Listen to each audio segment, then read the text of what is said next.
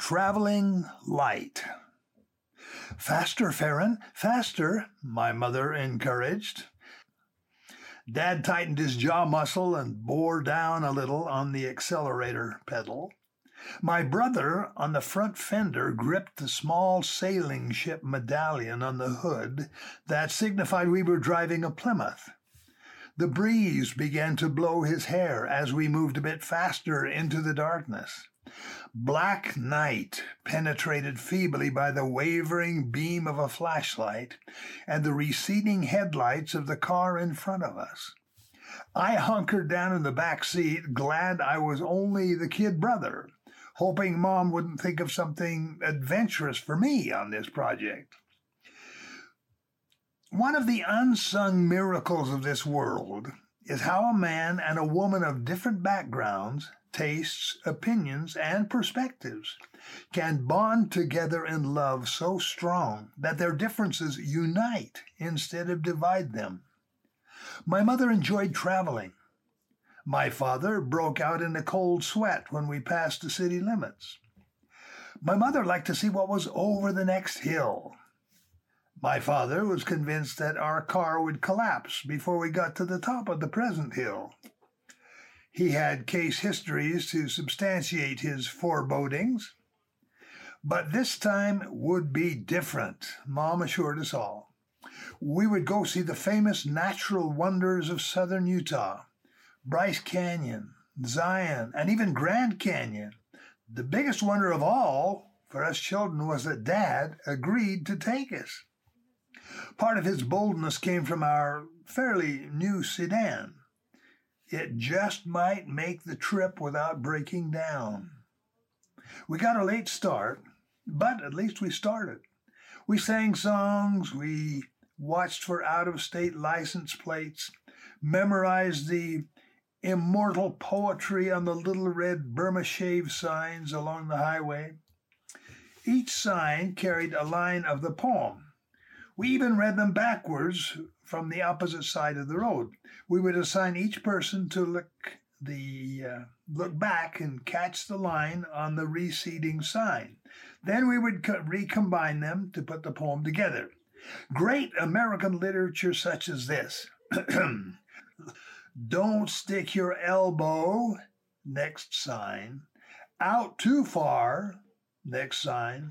It might go off, next sign. With another car, last sign.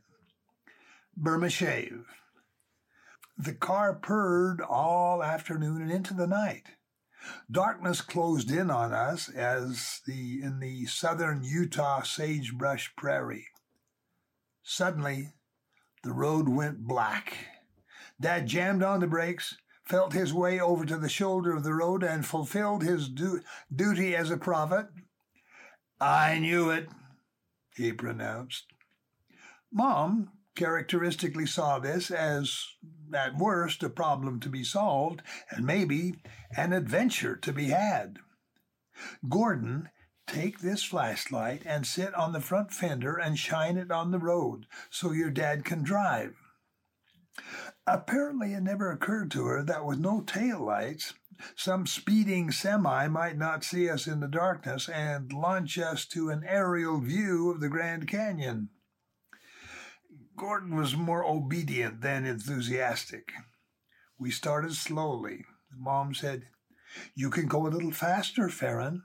Dad eased the accelerator down. The speedometer needle lifted slowly off the bottom and crept upward. Gordon gripped the flashlight with one hand and the sailing ship with his other tight fist. Car lights. Car headlights appeared far back on the straight road behind us. "Whiplash coming up," Dad said. "He'll help us," Mom said. She rolled down the window and shouted, "Gordon, shine the flashlight back so the driver coming up can see us." Gordon did. "I can't see the road," Dad hollered. The flashlight beam vacillated like a windshield wiper as Gordon tried to satisfy each parent's request between the road in front and the car behind. As the car approached, he slowed down, either to help or suspicious of a dark car sneaking down the road by flashlight. He passed us and began slowly pulling away. "Farron, he's going slowly so we can see by his headlights. Stay with him," Mom exclaimed. "I don't think so," Dad said, but he increased his speed anyway. The car in front did the same. Dad did the same. "Go faster, Farron. He just wants to help us get to a town sooner," Mom shouted. "He thinks we're a bunch of smugglers or worse," Dad answered. Despite Mom's cheerleading, the gap was widening. He sped up and we stuck on his tail. Fear overcame his good Samaritanism. He slammed the accelerator to the floor. A black space appeared between us. "I can't see," Dad shouted and instinctively jammed on the brakes. In the darkness, we watched a flashlight beam turning somersaults across the sagebrush plain. Gordon staggered back, dizzy but unscathed. Mom said, "Quite an adventure," Dad said. "Just what I expected." Fortunately, the car hummed all the way home, and so did I. I was humming a hit song from the recent Broadway musical Annie, Get Your Gun, about a traveling Wild West show.